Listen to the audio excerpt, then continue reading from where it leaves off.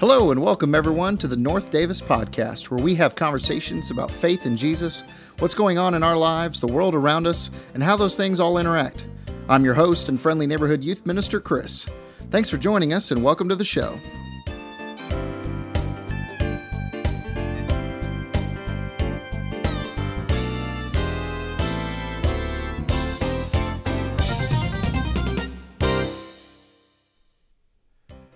Hey, North Davis, welcome back. It is almost September 1st now, and you are finally getting episode 8 of the ND Pod. I want to apologize. It was originally an editing mistake on my part that flubbed the release of episode 8, and some of the audio tracks were off. And on the heels of that, between summer camp and just normal youth ministry and family things, it just really was hard to get at the editing and be able to fix that mistake and get back to podcasting. So those of you who have been listening and are just getting to come back, thank you for coming back and then for listening. Moving forward, we do expect to be able to put out 2 episodes a month for the ND Pod, and that'll be our goal moving forward, and looking forward certainly to recording those and getting back in the habit of creating content for you, our listeners. I do want to let you know on this podcast, as we hear about now departed and headed back to school, former intern Taryn Miller. And this interview really is a gem. Listening to it again for editing purposes and getting a hold of this story for a second time and a third time as I've listened to it really is a great testament to the work of Jesus in her life. And I'm so glad that you get to hear that. Quick trigger warning for whoever might need it. There is a conversation that is being had towards the 35 and 40 minute mark, and really the back half of the conversation that's much more mature content. If you're listening with little kids, you might consider listening it ahead of time and making your own decision there. She will talk about her experience during a period of, you might call it wandering, to use some spiritual language, in which she was experimenting with different substances and using them to cope with depression and feeling lonely and different things like that. She's going to talk about a suicide attempt. She's going to talk about participating in hookup culture. It's all done in a very mature and honest and transparent way. But if that's content that you want to consume first before letting your kids listen, I do think it'd be immensely valuable. She talks about it in a way that is really honest, again, and transparent. And she's able to reflect on that and see the way that Jesus has used that experience to bring healing and joy into her life. And so it really is a great conversation, and I hope you enjoy it.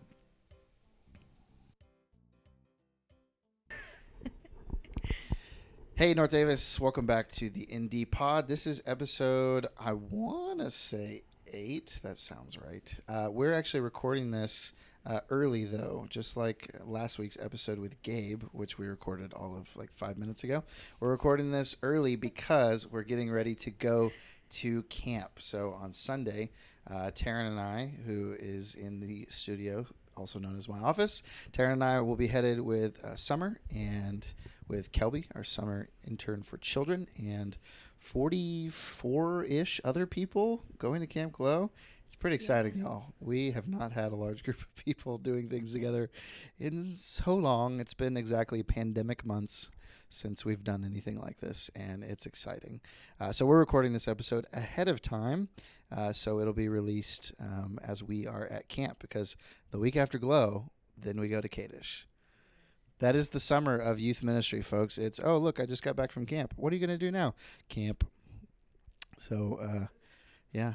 Taryn, you are a fairly unique case, I feel like. Yeah, oh, I know. It's a great way to start introducing you. For most people that listen to our podcast, I imagine they are not crossing paths with the youth group a whole lot. So this is going to be a lot of new information about you for them. Unique in that, and this is kind of just, at least from my perspective, we did not find a particularly great female candidate for the youth ministry through the intern fair. And so it was like April when we sat down and had an interview. Yeah, I reached out to you. It was late game. And it was very much like, we talked on what will be, by the time it's released, last week's podcast with Gabe. We talked about intern fairs, which you did not participate in, right? I didn't even know that they existed. Didn't know it existed, right? Because one of the unique things about your story is that you are now at Lubbock Christian, having been to several different places prior. Yes. A lot of different places. Yeah, so give us that story. You started out, I want to say DBU. Yes, That was your first place. Yeah, I graduated high school in 2017. From Odessa High School. Odessa, that's yes, right. so not Permian, the other one. If you're familiar with Friday Night Lights, it's the loser team, low key. But yeah, so I graduated in 2017, and then I went to DBU my first semester, which is Dallas Baptist University. Right. And I did one semester there, realized I could not afford college, and then moved back to Odessa, took a semester off of college, and saved up for a mission trip. And then I went on a mission trip to Ireland.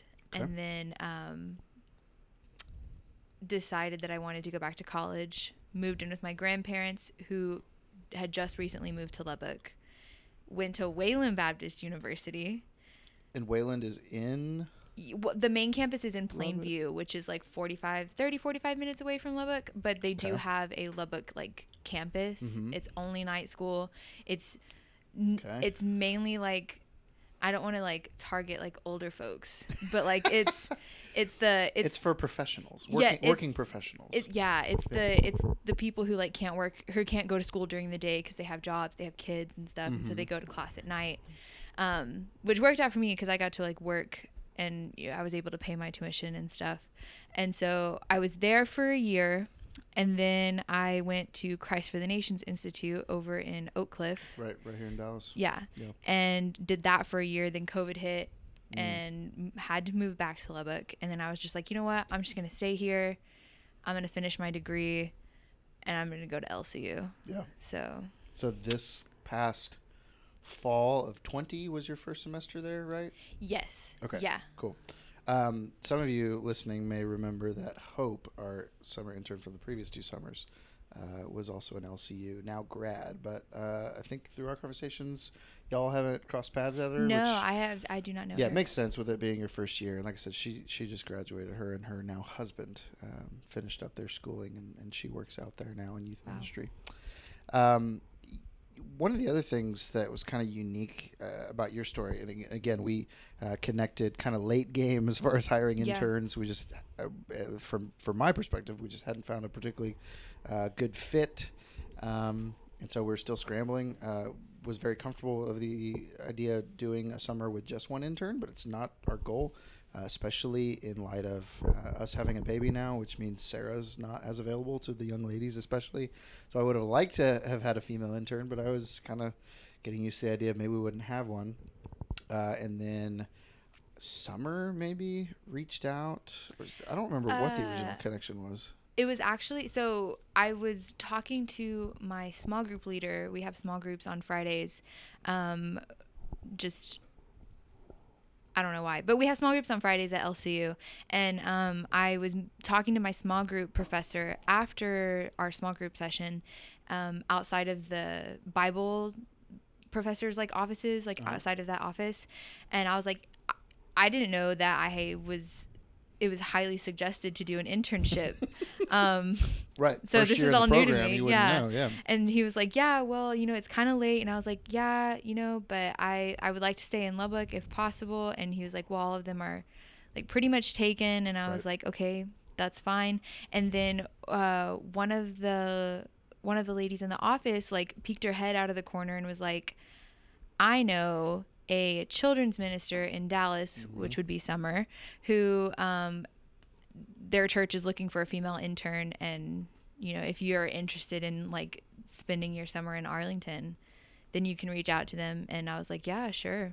Yeah. And Kelby was Give it a whirl. Kelby was in she was in my New Testament class this semester. And so. Yeah. So did you know when she mentioned North Davis, did you know already that was a connection that had been made? No, I did not. She just said that, she was like, I think somebody in your class is an intern there. And I was like, oh, like who is it? And she's like, Kelby. And I was like, oh my gosh. Yeah. Like cool. Yeah. So Kelby, our children's ministry intern, she just finished her freshman year. Yeah. there? She's a freshman. Okay. Mm-hmm. Very cool. Going into sophomore year. Yeah. Yes. Right. Very cool. yeah, so bouncing around a few different schools because of COVID, finances, everything else. Yeah. Which probably is more common than I'm giving it credit for, honestly. That Yeah, and people honestly, change just schools trying to and- figure out what I want to do. Like, Right. I have no idea. Right. Adulting is All hard. of those, though. So Dallas Baptist, of course, Wayland, Baptist, yeah. Christ for the Nations Institute. You mentioned Mhm. like so all Christian schools and Yes. organizations. Mm-hmm. So that was a priority for you. Yes. Yeah, I like wasn't raised in the church, and so whenever I did start going to church in high school, I had kind of decided that like I wanted to make it a priority to have like a better relationship with God, and I figured like the only way to like do that was to make sure I was like surrounding myself with like good like Christian mentors and like Right. people with like similar interests and things like that, and like having like a structured routine that involved like, you know, being a Christian, you know, like, you know, your chapels and stuff like that. Was just like being like having a routine and making sure that I was like making it a priority, because it was really hard for me to do that in high school. And so I was like, I need to get into like, I need to have somewhere that I have a routine to go into. So quick sidetrack, Rabbit trail. side note, rabbit trail, all of those. One of them. And more. On the chapel note, as somebody who went to a Christian school as well. So you mentioned not raised in the church, came to Christ as a teenager in high school. Is that what you said? It was my summer after my sophomore year. Okay, and I look forward to digging into that more here in a little bit. But as somebody not raised in the church, I feel like so many of the people at school found chapel especially to be like oppressive. And you're talking about you wanted that Christian rhythms and to surround yourself with Christian people, mentors. Did you find the structure and the expectations surrounding things like chapel credits to be oppressive, to be helpful? What was your experience? And COVID may have even affected those things and made them more or less interesting. I don't know. Yeah, so starting out like at DBU, Wayland, we didn't have chapel because obviously it was like a smaller format. Like night school. So, but at DBU we did have to have chapel credits, and so like we had to go Monday, Wednesday, Friday mornings, and honestly, I found it kind of annoying at first, just because like I was like, oh, like I'm being forced to go do this, and I don't want to be forced to have to like go and like worship, you know, like, which later became like a discipline that I've like gotten really used to, which I'm actually thankful for. But I did not like it at first, and then of course like Wayland, we didn't have chapel, and then LCU, we now have chapel credits. Because of COVID, we have restrictions, and so we can only go like one day a week. Yeah, so you had to get less than you normally would. Yes, right? which is absolutely fine with me, because I imagine that's true of most people. Yeah, it's because like having that just like that one time of chapel, you know, like I don't live on campus, and so it's like, oh my gosh, like I have to get up and then go like 45 minutes earlier to campus than like what I normally do, so I can go to chapel and get these credits, or I'm gonna have to pay a fee. And I think I would fine you if you don't yes, get enough. yeah. Okay. If you do not There you get go. like so many chapel credits, they fine you, which is a huge incentive to like have to go to chapel. I wonder if we could institute that at the church level. Like you haven't been here for 2 months, so $200 fine. To come Yeah, it's paying your dues, Paying your tithes church and dues. offerings. It's an interesting idea. Yeah, but and then like over at Christ for the Nations Institute, like we had chapel every single morning, and it was Still mandatory? yes, it was mandatory. You still have to have like your chapel credits, you know. But it was so much different than what I've experienced at LCU and then what I experienced at DBU. Just it's like a completely different style of worship, and it's an hour of worship, and it's honestly like that's where I started to learn my discipline in worship. And it was just like having like starting your day off with just like worshiping like your creator, and just, you know, and it honestly is such a good way to start your day. Yeah, you know, used that word twice, discipline, in relation to chapel and now worship. Is that how you've grown to see it? Is as a routine to that's worth instilling to start the day like that? What? Yeah, for sure. Because I mean, like, I think worship is like is a super important part of like being a Christian. Like, you know, that is like saying your thank you, like just like worshiping like somebody who does so much for me on the daily, and like someone who's brought me out of like so much like pain and suffering and stuff like that. And it's just like taking that time to take like the attention off myself and like put it on God, but making it like a discipline, because like I tend to be very like I wouldn't say self-centered, but like I tend to like focus on like myself a little bit more. Like I imagine we all do. like, yeah, I think, but proclivity.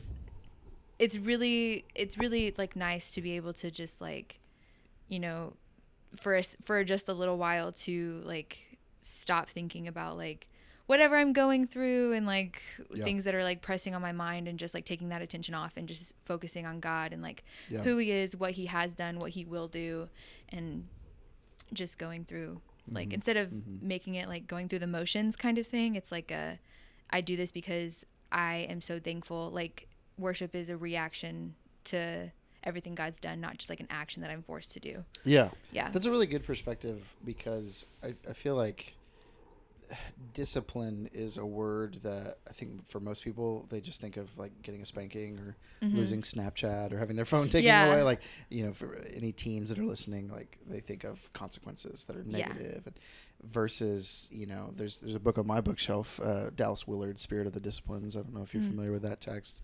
I don't feel like we spend a lot of time in Christian circles anymore talking about discipline. Yeah. Doing something as a practice, as a habit, for the sake of creating sacred rhythms. Yeah. And kind of what I hear you saying is doing it as a discipline leads me to eventually to a place where it's habitual and it's beneficial for me. Yeah. And I've grown to like look at worship as like being something that's super beneficial, because when you worship, you tend to have more of like a thankful posture, like a thankful heart. And so whenever you have a thankful heart, there's no room to like invite bitterness or like any kind of like negative like feelings. Like your vibe is always like good. It's like good vibes only. But like and then even when it is like hard to worship, or like I'm like, oh, like like I'm behind on my rant, I don't want to worship God today, you know, like whenever things are hard, it's like I don't really want to worship. But then I think about like, like I like, this is something that I get to do. Like worshiping like God is like an honor that I have, and like it's something that like it's I don't know how to describe it. And like I love worship. I love to just worship, like, in my car and stuff, Right. Yesterday I made a comment of like, you have to be careful worshiping in your car, because if you're not, like, you'll meet Jesus sooner than like you intend to. Yes. And you gotta make sure your eyes are open in the car. Right. Yeah, I imagine like when you pull up to a red light and you see people like jamming out in their car, that's what I'm picturing. And people like, you can't raise both your hands to the Lord when you're driving.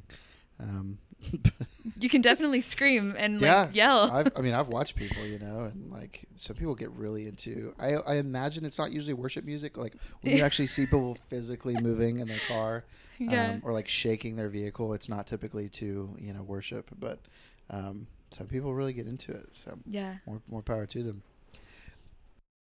You mentioned earlier that you came to Christ later in life, not so much being raised in a Christian household. Yeah.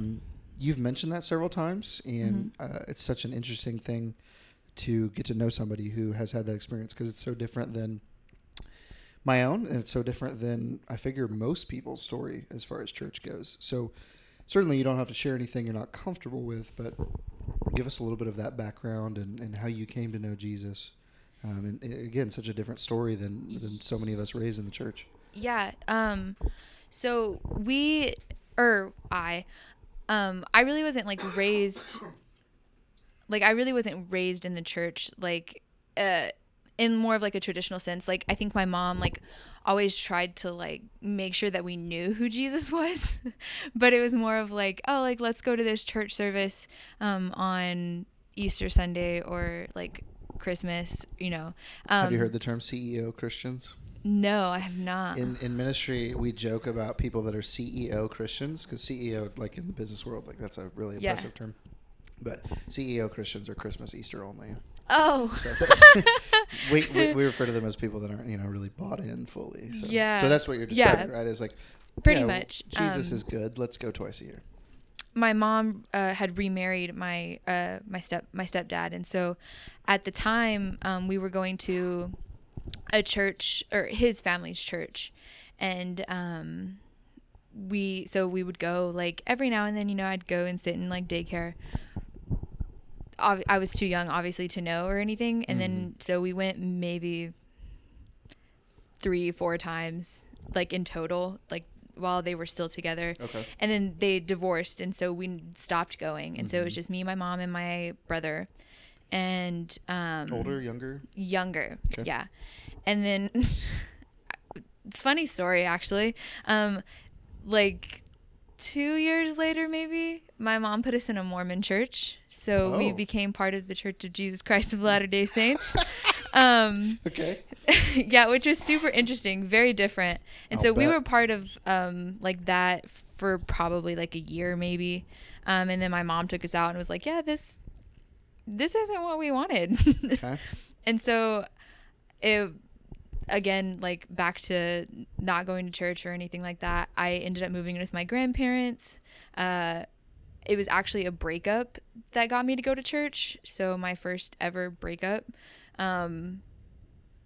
inspired my neighbor to ask me to go to church, because I was just like super depressed and like really sad. Interesting. And so he was like, you know what, like you got to get out of the house. Like, neighbor close to your age? yeah. Okay, we were so the same another age. teenager. He went to Permian, I went to OHS, and so but we were like neighbors, and so he was like, you gotta chill, like Yeah. you're crying all the time. Did you have enough of a relationship with that neighbor that it wasn't like weird for him to notice that you were? Oh yeah, no, we super were pretty close. Like Okay, we hung so you out. were already buddies. Yeah, Yeah. like we hung out quite often, and he would have his church friends over, and like they would just like hang out, and they would invite me to hang out, and I'd be like, Right on. whatever, like I'm okay. Yeah. Just like not your people, or? Not really. And I think it's because like if you know anything about like Odessa, OHS and Permian, are rivals. Yes. And so, and then me like looking at a bunch of like Permian people coming over, like I didn't really like Permian at the time. Yeah, you were obviously. drinking the Kool-Aid. Yeah, they were kind of like, like these are the snobby kids of Odessa. Oh, yeah. And I was like, I'm not a part of that, so I don't want to go. Arlington people get that, because depending on which high school you go to, you have a reputation. Yeah, So, yeah. It we kind of understand. sucks. A little, little high schooly, little immature, but Sure. it's okay. Here we Okay. are. But he notices that you're really down after a breakup, going through Yeah. a situational depression type deal. Mm-hmm. And so he's like, come to church. Do you remember how Yes. that conversation went? I Like what words I'm just trying to imagine, like we have So an we were- opportunity to learn from a true evangelical here. Like, how did he? It actually wasn't really feel about that. It was like whatever, kind of. It was. I remember, like my boyfriend breaking up with me at the time, and I called him, and he was on his way back him from boyfriend church or camp. him friend? I called my friend. Neighbor. Okay. Yes, neighbor friend. Yes. And they were actually on their way back from church camp. And so I called him, and I was like, oh my gosh, like he broke up with me, like I'm so sad and everything. And he was like, okay, well, like I'll be back soon, we can talk about it then. And then he got back and was like, I don't know what to tell you. Said every 15 to 18-year-old guy ever dealing with anybody's emotions. Yeah, he's like, I don't know. Ever. I don't know. I'm sorry you're sad. Yeah. Yeah. So But- he was no help. Yeah, and so I mean, he tried his best, Okay. to like include me, like You're being generous. invite me over and like hang out with me and stuff. But one morning he was like, "Hey, like come over. Like my mom made pancakes, and one of his like football buddies was over who went to the same church, and we went over and we had these like ginormous pancakes that had like everything. It was kind of like everything in the kitchen sink, everything but the kitchen sink, like ice cream kind of thing, but with pancakes. right. And so there was just like a whole bunch of candy like mixed in with the pancakes. Mhm. They were so good. Like I imagine like Elf, like that kind of meal. Yeah. It's like candy corns, candy canes, and syrup. Yes, and, everything. yeah. Just everything is lots of chocolate, lots of like Absolutely. M&Ms, whipped cream on top, chocolate syrup, all Now I so want chocolate good. Pancakes. Yeah.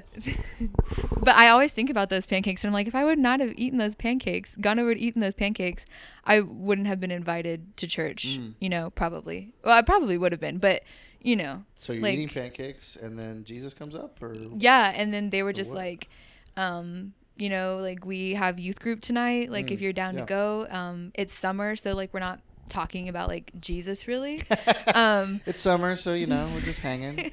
We actually they were watching the Lego movie that night. The Lego movie had just come out. That's fantastic. And so we watched the Lego movie, and I got to know like some of the people in the youth group, and they were actually nice. They weren't snobby rich kids that I thought they were. Go figure. Yeah, I know. Crazy that, you know, my ideas about people would be wrong. Yeah. But that never happens to any of us. You know, we're always correctly judging people. yeah, definitely. But no, and then they were great, and so I just started going, and I went on my own. I had my car at the time. I had just gotten my license and stuff, so I drove myself to church, went by myself, and just tried to learn about Jesus the best I could by myself. So how long between pancakes and that first invite and going until you know, different people have different ways of kind of coming to Christ. Some people feel like they have that magical conversion moment, you know, where it's like just like a light switch, it flips on, and you feel the love of God in a brand new way. Was it like that? Was it a gradual experience? Like, what do you think of as your coming to Christ or Christ coming to you kind of moment? It was definitely a Christ coming to me thing, because it was super gradual. Okay. I remember like going and like it being kind of like, I definitely remember like the first like sermon thing that we talked about when like, you know, the school year started to kick back up and we were going into normal youth group times, and it was about guarding your heart, and at that time like that was like the first thing that I remembered like learning, like biblical like principle, I guess, was to guard your heart, just because like I am such like an emotional person and I wear my heart on my sleeve quite often, so I've been told. And so like hearing that message and then like having like the picture of like God holding like my little fragile heart like in his hands, that's when it started to become more real to me, I think. Just because like I was like, oh, like old JC like cares about me, you know. Cool. Like he's not some dude looking down, as I've been told, because like, you know, like in the Church of Jesus Christ of Latter-day Saints, they don't really have that like outlook on Jesus. So and then I was too young to really know who Jesus was when I was at the very first church I went to, so I had no concept. And so hearing about this like God who really cares about me and isn't just like somebody looking down at me, was like super different, and it was like super cool to like hear that, and it was like very comforting. And so then I started to like go, and then obviously, you know, like church camp is like an amazing experience for high school students, apparently, so I've heard. Yes, we call them mountaintop experiences a lot of times. Yeah, we called it Jesus High. Jesus High, yes, I've heard that. Yeah. And so, you know, I'd have my little camp moments, loved going to camp. It was great. Had my little Jesus High moments, and was like, I'm going to come back and change the world. And then a week later. A week later, I was like doing whatever I was doing beforehand. Right. But at the time, like in high school, like I was really only going to church because I had a crush on a guy, to be honest. I think most of us have been there at one point. Yeah. Cute I had girl, like this cute boy. Somebody's got a story somewhere. Changing youth groups for romance. Yeah, but like it kept me going to church, you know, like, and I was like, listen, enough. I was listening to like my youth pastor like talk to us, and I was like taking in some of the information. Sure. But the only reason I was really there was to like hopefully have this like boy like me. Right. It was like, oh, she goes to church, I go to church. Yeah, there's an ulterior motive. We're getting married. Whatever. Yeah, obviously. That's how it works. Yeah, and then so I decided to go to DBU because, you know, I was like, you know, I actually do want to take this seriously. Still didn't really take it seriously. Moved back to Odessa, like I was saying. Got into a lot of trouble, actually. Just like, you know, hanging around the wrong people, getting into the wrong things. A lot of like heartbreak and like more stuff involved with that. And then finding ways to like fill those like empty voids and things like that. Like I was very into like partying and like just a lot of really bad things. And so I was just, you know, kind of like on my own again, sort of. It was kind of like I was like, well, like I tried the Jesus thing, didn't work. So it's not worth it, I guess. Right. And then ended up going to Christ for the Nations. And I think that's where, so not even like 2 years ago, I guess, was when it finally clicked that like. Yeah, from talking to you, you make it sound like there was something transcendent, maybe is the word you use, that you feel like happened there. So what I don't was think it was like all of like in a moment. But it was just like lots of little moments of like God revealing himself to me as like a father, and then God revealing himself to me as a friend, and then God revealing himself to me as my first love, and just like all of these different attributes of who God was, and then like putting them together and realizing that like he's like a full picture. He's like everything I could want and everything I've been lacking all in one thing. And so like it was like, this is what I've been missing. Like while I've been like filling like all of these little holes with people, or like, you know, like drugs or alcohol or whatever I was doing like in high school and then up to going to CFNI. Like I finally had something that was solid and that was like steady. Right. And so having like coming to that realization, I was like this is what I want to do. And so this is where I'm going to stay. Yeah. It's so interesting. You know, I certainly no parent who loves their child, which pretty much, you know, all of us do, of course, would ever wish upon their child to walk the road of suffering and loneliness and ultimately emptiness, if I can use that word. I feel like to describe your season of, definitely. You know, you talked about, you know, searching for things to fill the void, the emptiness. You know, I don't think anybody would wish that on somebody they cared about. But I would love to hear you just kind of offer a little reflection on how you think of that time now, being a couple years removed from it, feeling like finding sufficiency in God and a place to rest. Talked about God being the whole picture. You know, how do you reflect on it on a time where you were trying all these other things to fill the void in your life, all the things that we hope that our loved ones never go through, but having walked that road for a time, how do you think of that part of your journey, and where do you see God in that rearview mirror? Yeah, I mean, like, I think looking back at it now, I realize that, you know, whenever you are in the whenever you are stuck in like this, what I call like my rebellion phase of sure. Like, you know, trying all of these substances and like going to parties and like, you know, having like being part of like the hookup culture and stuff like that, you realize that like all of these things that you're searching for are only like temporary. And so you just get that like little temporary fix or the temporary high or whatever. And so, and soon it's just going to like go away, and then you have to do it again. You have to find the next thing. Right. And so I look back now and just realize that like I was trying to fill something that like couldn't be filled. Yeah. Sort of like the bucket had a hole in the bottom. Yeah. And like there's like a philosopher, I don't know what philosopher it is, but he actually is an atheist, and he was like saying like we all are like born with like a God-shaped hole in our heart. Yeah. I've heard that so before. You know, you take like an alcohol bottle and you try to shove it in that hole, but of course it's not going to fit because it's not God-shaped. You know, you whatever it is that you're like doing, right. It's not going to fill. There's always going to be like little nooks and crannies where like the emptiness and the loneliness and the depression and the anxiety can like seep through. Yeah. And so I look back now and I realized like that's what I was missing, was the fact that I thought I was like doing all these things and it was like helping, but it was only making it worse.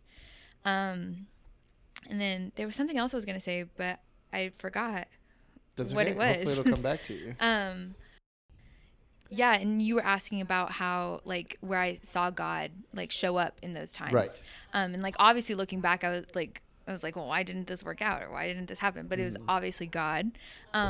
Definitely, like, in my battle with, like, you know, depression and anxiety, I, like, and I don't know if this would be triggering to anybody in the, you know, audience listening, but, like, I did, like, try to take my life. And so not having that, like, work out the way that, like, I thought I wanted it to, and having, like, you know, God, like, save me from that, and, like, not have me obviously lose my life. That's obviously a big place where I see God, like, you know, it's like, it was like, you know, this wasn't, like, supposed to happen to you, and, like, you have so much to, like, look forward to, that, like, I'm not letting this, like, work out. Yeah. You know, and then obviously, like, there's so many, like, relationships and friendships that I've lost along the way that I was so upset about losing at the time, but I look back now and I'm like, well, like, that person, like, wouldn't have, like, benefited me where I am now, and like, that person, like, wasn't really directing me into a path of, like, following God. It was more the other direction.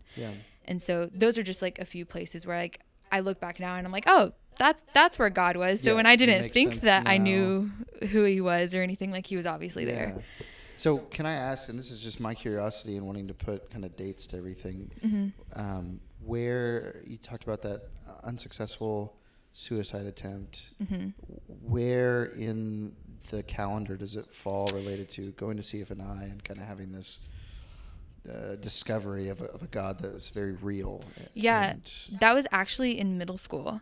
Oh, wow. Yeah. Okay, so you've had a lifetime worth. Yeah. You in many ways you have not known a life without the anxiety and the depression. And stuff. It's I literally cannot, like, I think about it kind of often. I cannot, like, look back and, like, pinpoint, like, where it started or like what would have triggered it or something. It's just kind of something that I've always, it's like, just always been your reality there.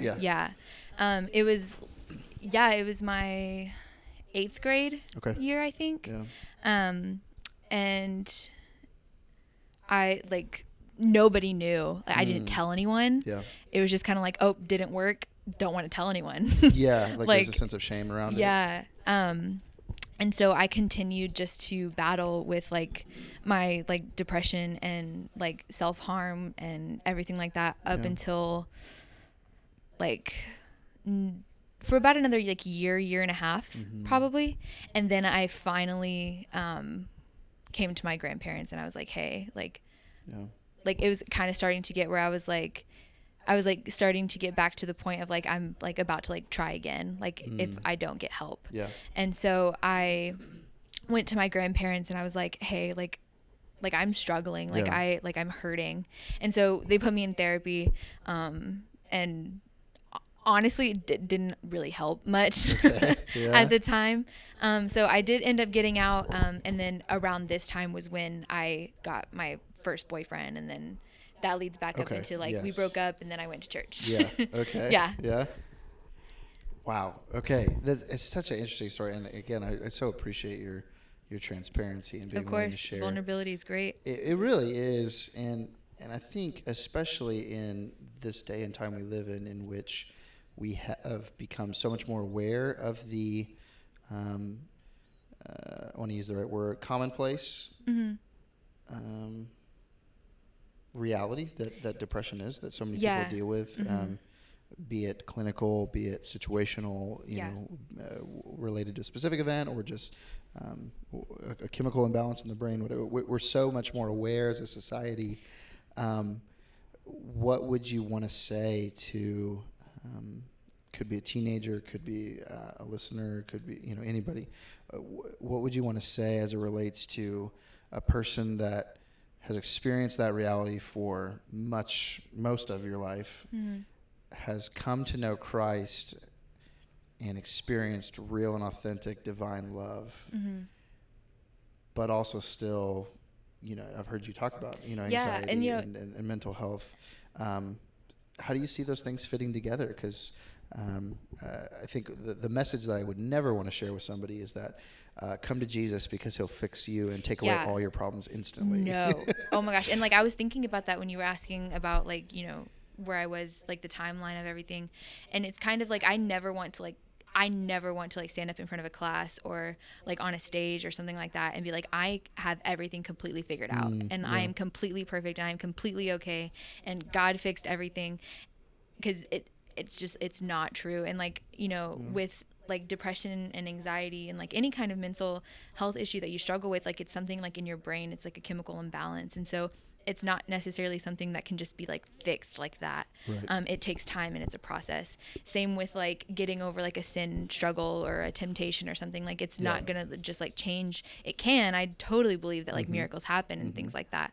But for the most part, it's not something that just like changes like overnight. And so you have to really be patient and go through the healing process and just trust that like you're gonna come out on top.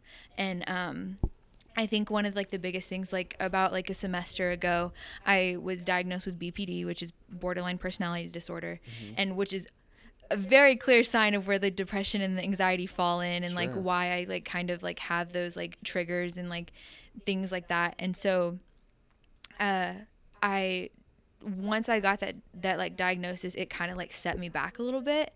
And I definitely had like a huge like point of like relapse, just because like it was like, oh my gosh, like I'm like messed up and like I have like all of these issues going on, and it was like really overwhelming for me to like kind of take in. But once like I think like I got to like the end of like my spiral kind of, I was like, okay, I've been here before. Like I've been at rock bottom before. Yeah. And I know that I can get out again, but I have to do it like with God this time. And so it was like at that time, like I just like sat on my floor and I just cried out to God. And I was like, Holy Spirit, like please intervene in this like mental illness that I have and show me like where my triggers are, show me how to like overcome like when I'm having like a panic attack or things like that. And so, and it's really crazy, like, cause Holy Spirit is kind of like, it's like you have like a door, you know, like you have like your pizza delivery guy, you know, and he comes and he's knocking, but you're not going to invite your pizza delivery guy in, you know? You just, you know, you get your pizza and then you take the pizza inside. Okay. I'm so curious where this metaphor is going. I actually don't know either. But this is how my brain is going. Is the Holy Spirit pizza? Very similar. Pizza's good for the soul, and so is the Holy Spirit. Preach. But yeah, so you're not usually going to invite like a pizza guy in. I don't. Sure. Yeah. Sure. But like when Holy Spirit comes in, like knocks at your door, like he's not going to force his way like in, like he's not going to force his way into your door. Like he respects that, like, this is like, you know, your kind of like your sanctuary, like your house. But when you invite him in, that's when things can change. And like, that's when things like start to like go. It's like an interior designer. Like okay. Holy Spirit is an interior designer. Yeah, it's and evolving. Like it's once you invite him in, you know, he can tell you like, oh, like the couch would look better here, or like, oh, you should get these lights here, you know. Yeah. And like, and he kind of just like pinpoints these little things, and like obviously like he's not gonna like do something that like you haven't invited him into. Like a saying that I've always loved is like, you know, God can't help fix like what you pretend to be. And so, like, if you're pretending to be okay and you're pretending to have everything, like, all figured out, like, you're hiding, like, anything that's, like, bothering you. And, like, God can't fix that. Like, God can't get inside those dark parts. And, like, you know, like, he could. But, like, he wants the relationship. He wants to have that invitation to, like, help you out. And so, when I invited, you God's know, not an invader. He's not kicking any doors down. No. And, like, because, he wants that relationship. Like, it's not like we're not like robots, you know. Right. So like free will, cool, it's great, you know. But like whenever you are able to like invite him in and like have that like relationship, like, because that's all that he wants. And so whenever you invite him in, like, there's that opportunity to grow in relationship with God. And so once I invited like God into like my mental health issues and like what I was going through, like, that's when things started to change. And again, like, I still like, you know, have my moments of like depression. I still have my moment, like my panic attacks, and, you know, like I still get down, and like sometimes like my BPD brain like takes over, and it's like really hard for me to like come out of that. But it's been so much easier to handle with God. I can't remember, there's like there's like a quote or something that like I've also heard before, and it was just kind of like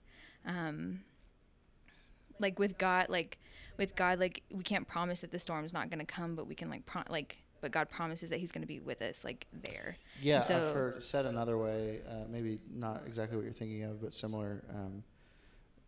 Thinking of Jesus on the boat with the disciples, right? And he calms the storm, and so there's this kind of idea. Yeah. Where, sometimes God lets the storm rage while he quiets the child instead of quieting the storm. Yeah, And there's that's a better a way good to say one. Yeah. that, but instead of calming the storm, sometimes God calms us in the boat. In the storm rage. Kind of your interior designer metaphor, right? Like your house is still your house. Like this body, this brain that you have, that's the one that you were given. Yeah. And so the cracks, in the foundation that exists, like the interior designer's not there to take those away, even though we fully believe God could perform the miracle of removing that from our lives, just like we do when we talk to somebody who's diagnosed with a disease or with cancer. Yeah. Could God miraculously heal this person? Of course, we believe in that. But the bottom line is, statistically speaking, at least, most of the time he doesn't. Yeah. And so what does it mean to be in relationship with a God who we invite into our brokenness, and to God, do with me what you will in the middle of this reality. Man, it's such a powerful story. Like I said, your story and your kind of background is so unique, I think, for most of us. I just want to side note, you saying unique really speaks to my Enneagram 4 mentality. In a good way or a bad way? Yeah, great way. Oh, okay. Because I'm just yes, I'm unique. I stand out. Woo! Yeah, well, and, I think, I said it earlier that as a society, and church included, we are growing in awareness of mental health and its intersection with faith, and with total body health, right? Like mind, body, spirit, etc. Yes. We're growing in awareness of that, and yet there are still so many more doors to open in terms of being able to talk about mental health and faith, because we probably still are living in a world where, we've made fun of, as many people do, the prosperity gospel, around here, and because there's no shortage of churches and church leaders in just speaking of our country, who would say that to not be healed of your anxiety or what have you would be demonstrating a lack of faith, and so there's still those negative stigmas surrounding these things. And so part of the uniqueness of you is also the willingness to be transparent about those things. And there is such transformational power when we're authentic. Yeah. That's something I truly believe in. Authenticity is, or the lack of authenticity is such a barrier to relationship. You said God's not going to fix what you're pretending to be. Yeah. So authenticity requires openness, right? When sin enters the world, Adam and Eve immediately seek to clothe themselves because they realize they're naked. The first thing that happens when sin enters the world in Scripture is they become concerned with themselves and they want to cover up and not be transparent with each other, And so every time we want to not tell the truth about our past or our reality or our pain or whatever, we are putting up some barrier to relationship with somebody else. Yeah, and I think it's just whenever you're obviously there are some things that you have to heal from before you can speak about, and you have to get to that point of being able to. But one thing that I've learned, because I used to deal with so much shame. That was kind of where the enemy would attack me, was this is your story, you can't do anything about it, and it made me feel this is your identity, so broken, it made me feel so shameful and everything. But as I've learned who God is, and I've started to uncover my identity in Christ, and that's still an ongoing thing, for sure. Just from with everything I've been through in the past, with my identity, I placed my identity in literally anything but God. And so learning to place my identity in Christ has been a journey in itself, and I'm still going through that. But whenever I've learned that whenever we start to like hide parts of our story and who we are, like we're kind of like belittling like the power of like Jesus Christ, and we're like belittling like the like all of the things that, like God has like done like in my life. And so I think that like That's good. by not telling people or being open or transparent about like who I am and like where I've come from and like these sin things that I've done and like the feelings that I faced, like it's almost like discrediting like who God is and like the power Wow. that he Yeah. has. And so like so good. I love the idea of authenticity. I love vulnerability. Like anytime someone's like, yeah, like my, you know, my story like has this, like I'm just like, yes, like glorify God, like you Yeah. know, like please like speak your truth I and feel like talk that's about so him. scriptural too, right? Like Paul talking about like, you know, this is a trustworthy saying. Like, and he talks about being a sinner, of whom I am the chief, right? He calls himself like chief of sinner. Basically, Paul's like, I'm the worst, right? Yeah. And he talks about reveling in his weaknesses and like, because when I am weak, he is strong. And, my grace is sufficient for you. My power made perfect in weakness. Like, I feel like that's like you're articulating the gospel in a way that we as a society may have lost sight of to some degree, which is go ahead. No, sorry. I was just gonna say, just like, you know, it's, you know, also like a testament to like, you know, what God does is not so like we can boast about like where we are. Like I can't, Right. I literally you could didn't not dig be yourself like, out of your own hole. yeah, like I literally cannot say like, yeah, I saved myself from whenever I tried to attempt suicide. Right, I just figured it that out was finally. that was God. Yeah. Obviously, like there's no way that I can take credit for that. Right. And so, you know, back to, you know, like his power is made perfect in our weakness. And so, yeah, it's super cool. Yeah. Well, yeah, and I think sometimes we can get into the trap of, again, talking about kind of that difference between people raised in the church versus somebody like yourself that's not really.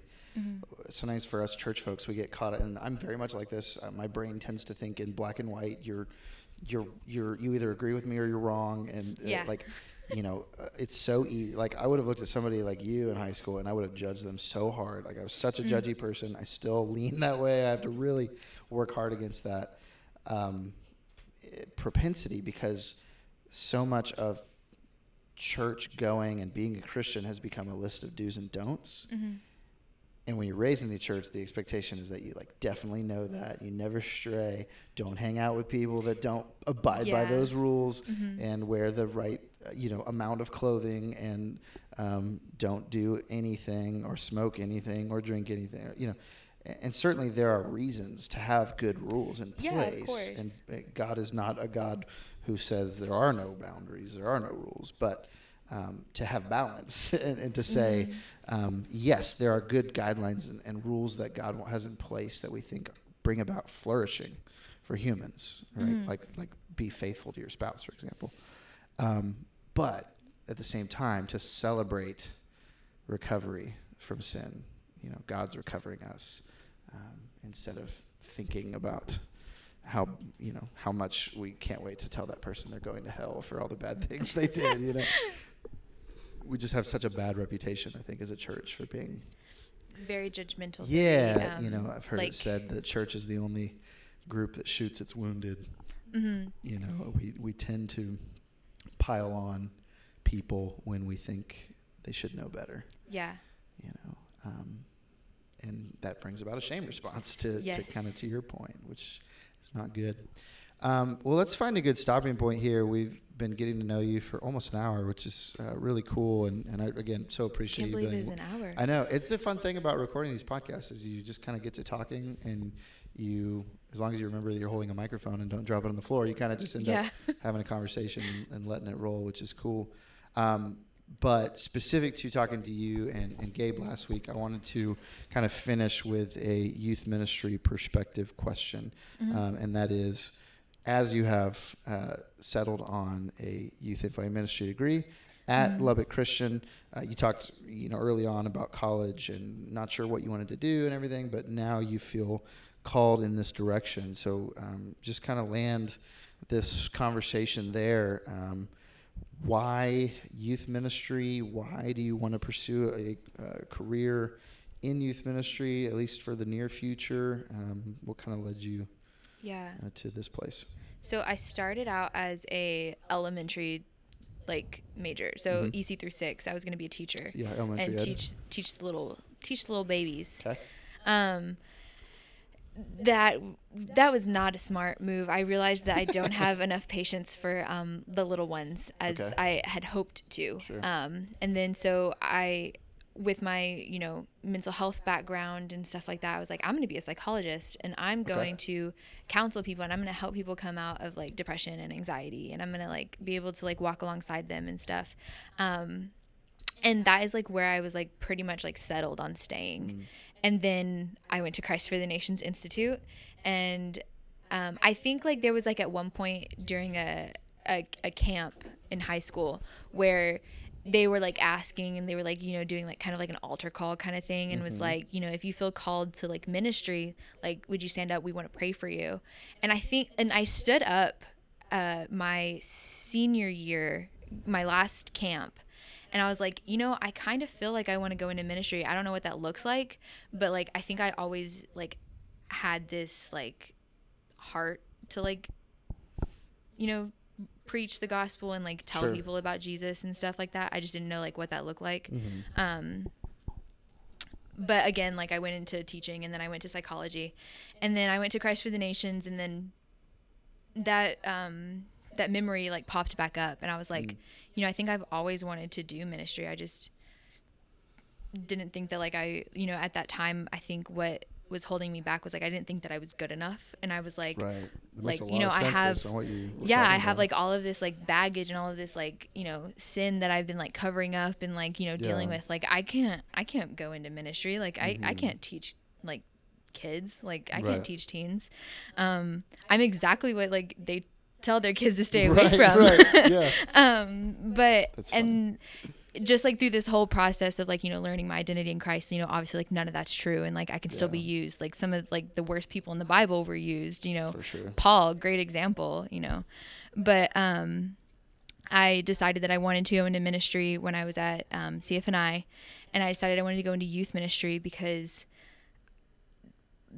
like going to high school, I don't think that I was taught enough about the things that I was actually struggling with, like mental health and, the whole purity culture thing, and like, staying, pure before marriage and things like that. And that wasn't taught to me in like a loving way.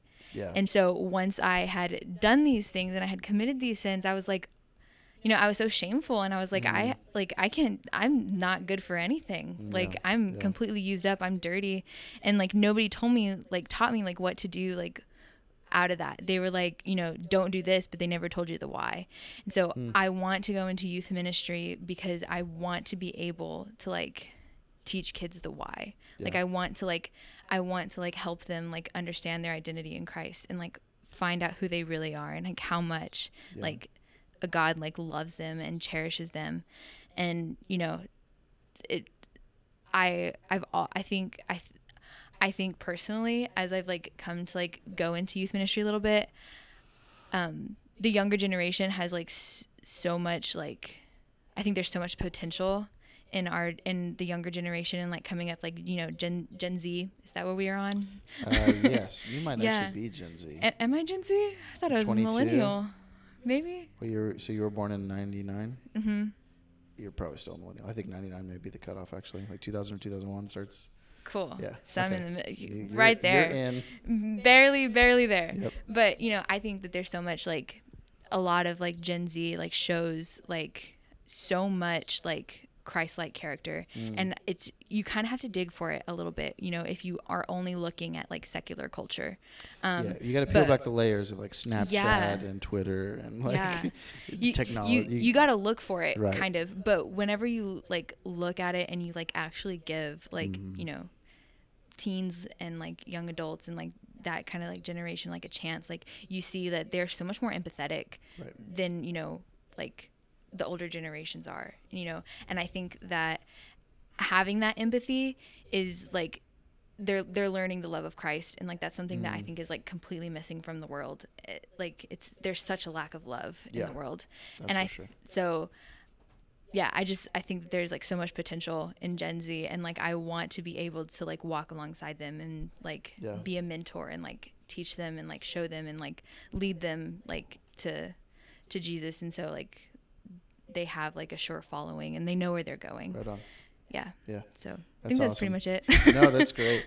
Well, I'm really excited to see what happens. Like I said, we're getting ready. I said on the front end, we're getting ready to go to camp, and Yeah. we're finally kind of done with our planning phase, and we're ready to execute and do ministry. And of course, we've had a few events. I got to know a few people, but I'm excited to see kind of what this summer has in store. And I just continue to affirm, the transparency you demonstrate, and of course, not everybody needs the whole story all the time, but I'm really impressed with the way that you articulate God's role in your whole story, and I think there's such a gift to our young people to be able to see somebody just a few years older who can realize where they've stumbled and realize where God has picked them up. And so I'm really excited to see how you make connections and do ministry this summer.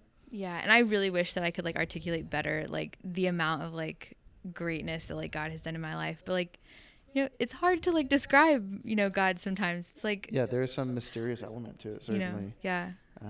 But we try, right? And that's all we're doing. Yeah, that's all we can do. Every time is, we like, get just together try. is we're trying to point to a mysterious God who is love, and we don't know how much more we can say, but we're trying to experience that God of love together.